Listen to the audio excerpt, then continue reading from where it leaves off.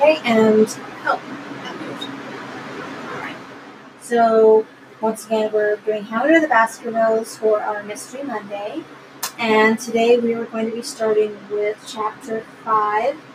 And I'm starting a new way to do the videos. I'm actually recording the video on my phone and then uploading it to both Facebook and YouTube so that it's on both formats so everybody can have what they want.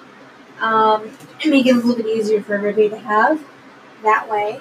But it is also archived on my podcast, so if you're already listening to this on the podcast, thank you for subscribing on either Anchor, Podbean, or one of the 10 or more other podcasters that this is on. And you also will be receiving this on Patreon eventually, because that's one more thing I have to figure out how to do is to upload the audio to Patreon, which is always interesting.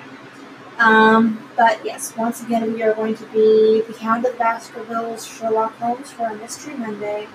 And we are now moving on to Chapter 5, which is titled 3 Broken Threads.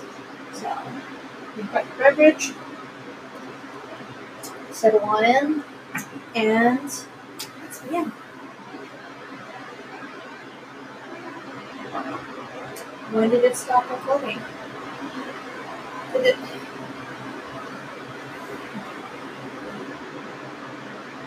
Okay.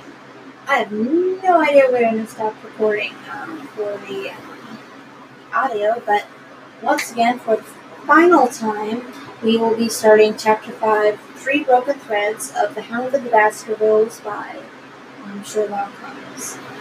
Alright. Keep a watch on that to make sure it doesn't pop out again. Okay. So, Chapter 5, 3 Broken Threads. Everybody settled, got the beverages together. I know I've got mine. So which always has to have beverage. And let's begin. Sherlock Holmes had, in a very remarkable degree, the power of detaching his mind at will. For 2 hours, the strange business in which they had been involved appeared to be forgotten, and he was entirely absorbed in the pictures of the modern Belgian masters.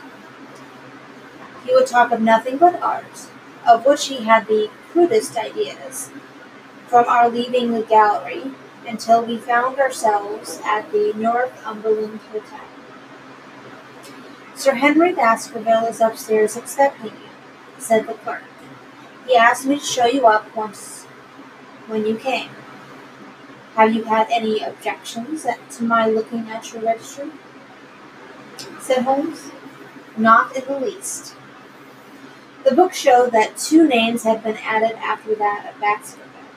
One was Theophilus Johnson and family, of Newcastle. The other, Mrs. Oldmore and May, of High Lodge, Alton. Surely that must be the same Johnson whom I used to know, said Holmes to the porter. A lawyer, is he not? Grey-headed and walks with a limp? No, sir. This is Mr. Johnson, the coal owner. A very active gentleman, and not older than yourself. Surely you are mistaken about his trade. No, sir. He has used this hotel for many years, and he is very well known to us. Ah, that settles it. Mrs. Oldmore, too. I seem to remember the name. Excuse my curiosity, but often in calling upon one friend, one finds another. She is an invalid lady, sir. Her husband was once the mayor of Gloucester, and she always comes to us when she is in town. Thank you. I'm afraid I cannot claim her acquaintance. We have established a most important fact by these questions, Watson, he continued, in a low voice as he went upstairs together. We know now that the 2 people who are so interested in our friend have not settled down in his own hotel. That means that while they are, as we have seen, very anxious to watch him, They are equally anxious that he should not see them. Now this is a most suggestive fact. What does it suggest? It suggests, "Hello, my dear fellow, what on earth is the matter?" As we came round the top of the stairs, we had run up against Sir Henry Baskerville himself. His face was flushed with anger, and he held an old, dusty boot in one of his hands. So furious was he that he was hardly articulate, and when he did speak, it was a much broader and more western dialect than any which we had heard from him in the morning. "Seems to me they are playing me for a sucker in this hotel. They'll find they've started to monkey with the wrong man, unless they are careful. By thunder, if that chap can't find my missing boot, there will be trouble. I can take a joke with the best, Mr. Holmes, but they've got a bit over the mark this time. Still looking for your boot?" "Yes, sir, and I mean to find it." "But surely you said that it was a new brown boot." "So it was, sir, and now it's an old black one." "What? You don't mean to say—" "That's just what I do mean to say. I only had 3 pairs in the world, the new brown, the old black, and the patent leathers, which I am wearing. Last night they took one of my brown ones, and today they have sneaked one of the black." "Well, have you got it? Speak out, man, and don't stand staring." An agitated German waiter had appeared upon the scene. "No, sir, I have made inquiry all over the hotel, but I can hear no word of it." "Well, either that boot comes back before sundown, or I'll see the manager and tell him that I go straight out of this hotel." "It shall be found, sir. I promise you that you will have a little patience. It will be found. Mind it is, for it's the last thing of mine that I'll lose in this den of thieves." "Well, well, Mr. Holmes, you'll excuse my troubling you about such a trifle. I think it's well worth troubling about." "Why, you look very serious over it." "How do you explain it?" "I just don't attempt to explain it. It seems the very maddest, queerest thing that ever happened to me." "The queerest, perhaps," said Holmes thoughtfully. "What do you make of it yourself?" "Well, I don't profess to understand it yet. This case of yours is very complex, Sir Henry.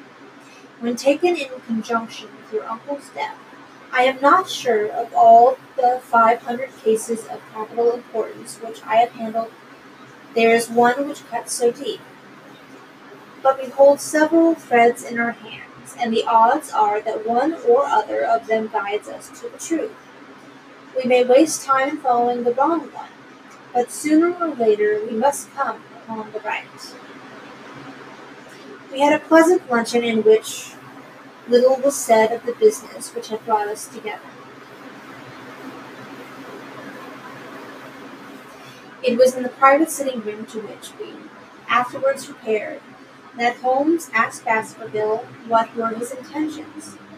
To go to Baskerville Hall, and when, at the end of the week.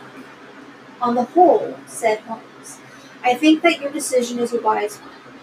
I have ample evidence that you are being dogged in London, and amid the millions of this great city it is difficult to discover who these people are or what their object can be.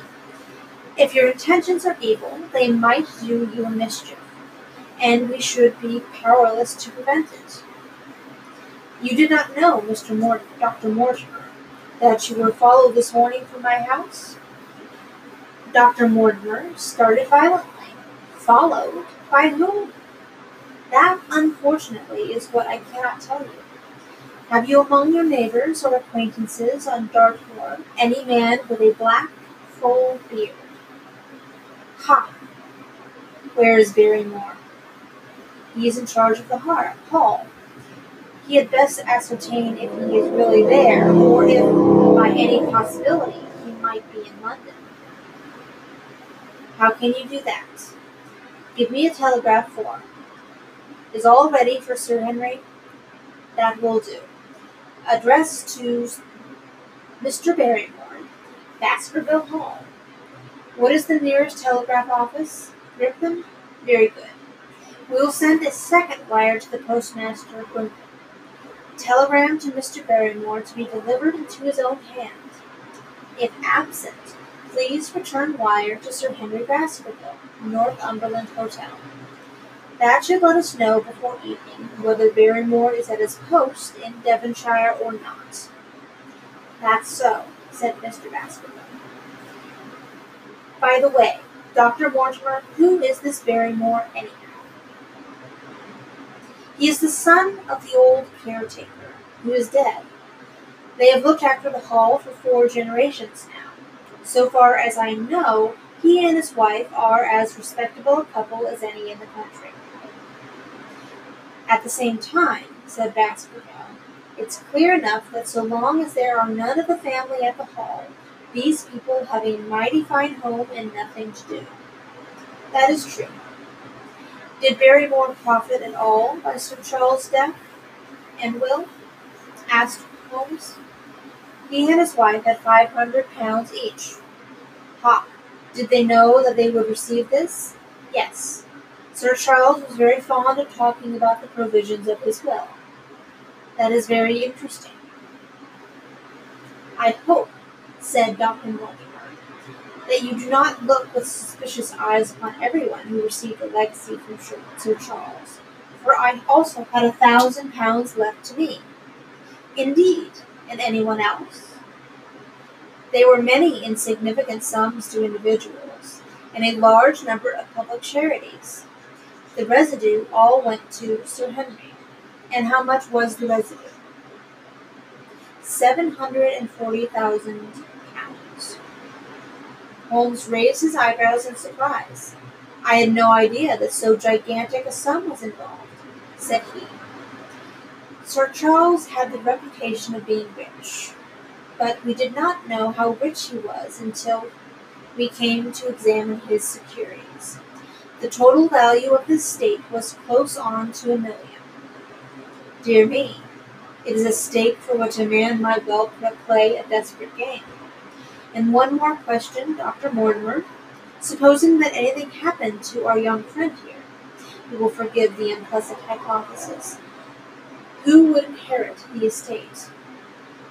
Sir Roger Baskerville, Sir Charles' younger brother, died unmarried. The estate would descend to the Desmonds, who are distant cousins. James Desmond is an elderly clergyman in Westmoreland. Thank you. These details are all of great interest. Have you met Mr. James Desmond? Yes. He once came down to visit Sir Charles. He is a man of venerable appearance and of saintly life.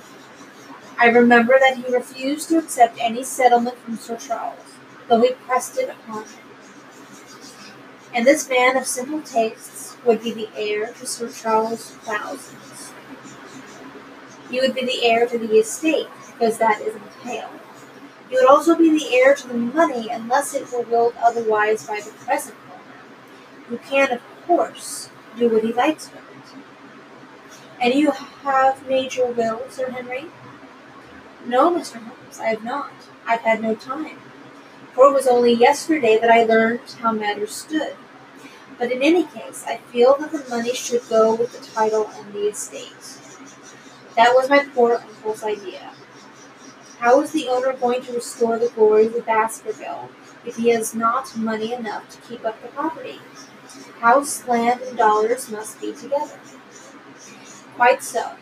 Well, Sir Henry, I am of one mind with you as to the advisability of your going down to Devonshire without delay. There is only one provision which I must make. You certainly must not go alone.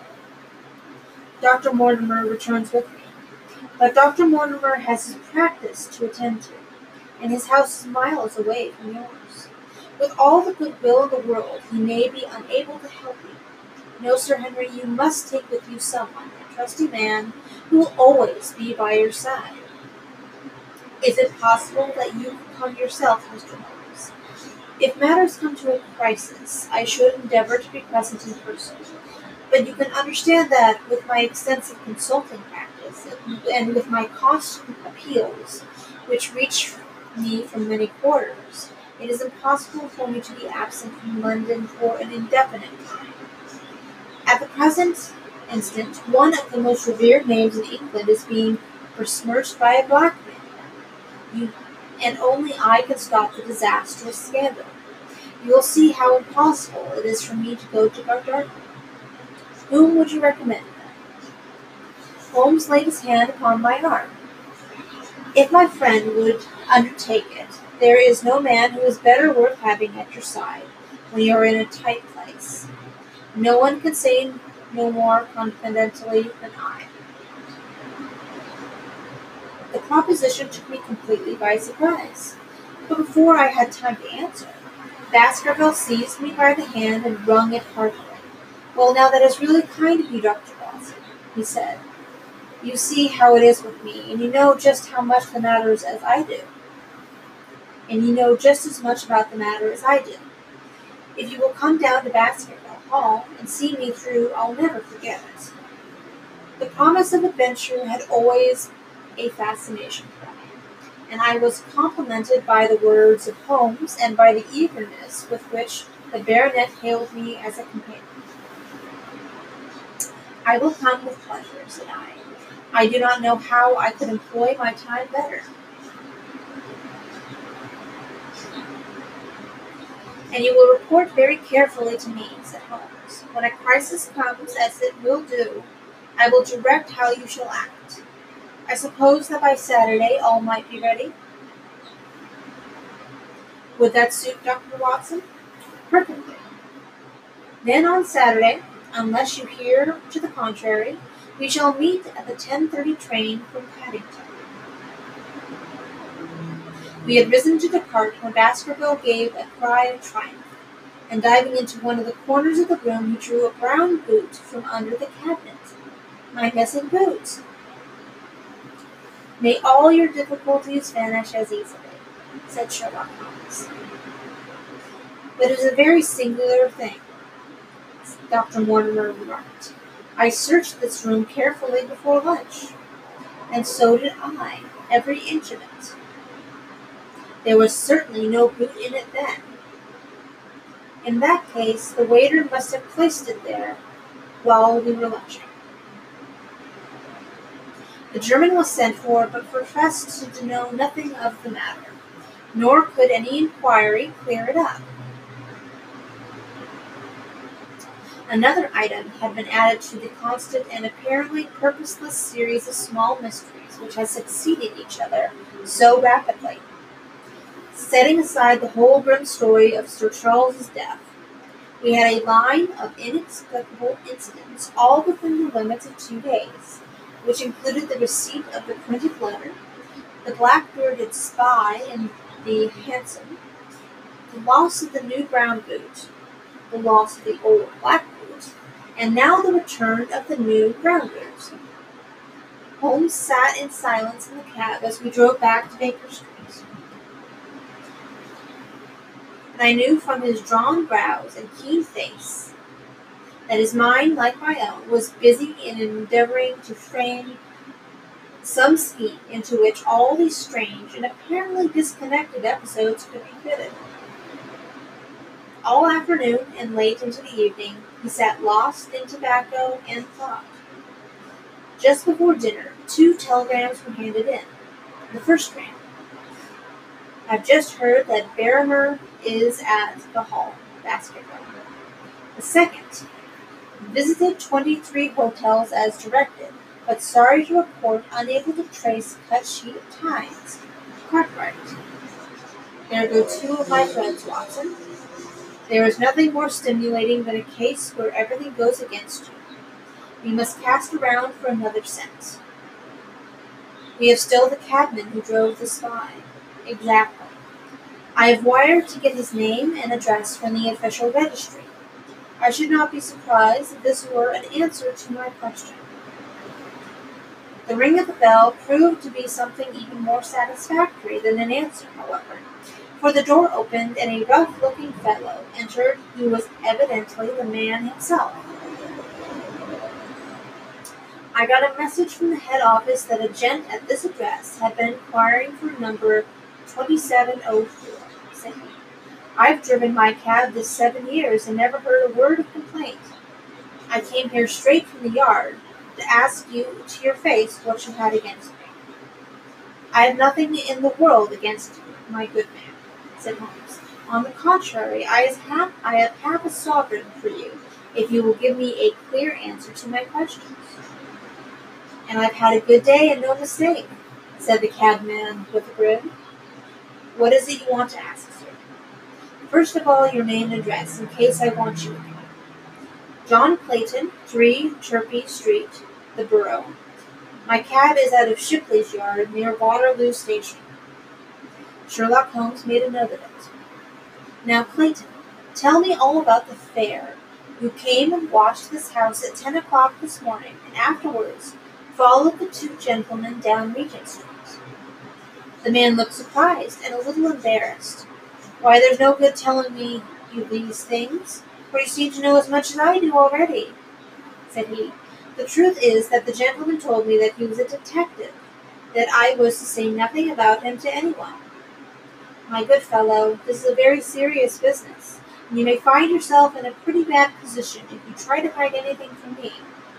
You say that your fare told you that he was a detective. Yes, he did. When did he say this? When he left me. Did he say anything more? He mentioned his name. Holmes cast a swift glance of triumph at me. Oh, he mentioned his name, did he? That wasn't prudent. What was the name that he mentioned? His name, said the captain, was Mr. Sherlock Holmes. Never have I seen my friend, more completely taken aback than by the cabman's reply. For an instant he sat in silent amazement. Then he burst into a hearty laugh. A touch, Watson, with an undeniable touch, said he. I feel a foil as quick and supple as my own. He got home upon me very prettily this time. So his name was Sherlock Holmes, was it? Yes, sir, that was the gentleman's name. Excellent. Tell me where you picked him up and all that occurred. He hailed me at 9:30 in Trafalgar Square. He said that he was a detective, and he offered me 2 guineas if I would do exactly what he wanted all day and ask no questions. I was glad enough to agree. First we drove down to Northumberland Hotel and waited there until 2 gentlemen came out and took a cab from the bank. We followed their cab until it pulled up somewhere near here. This very door, said Holmes. Well, I couldn't be sure of that, but I dare say my fare knew all about it. He pulled up halfway down the street and waited an hour and a half.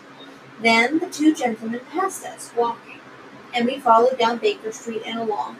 I know, said Holmes, until we got 3/4 down Regent Street. Then my gentleman threw up the trap, and he cried that I should drive straight away to Waterloo Station as hard as I could go. I whipped up the mare, and we were there under 10 minutes. Then he paid me up his 2 guineas, like a good one, and away he went into the station.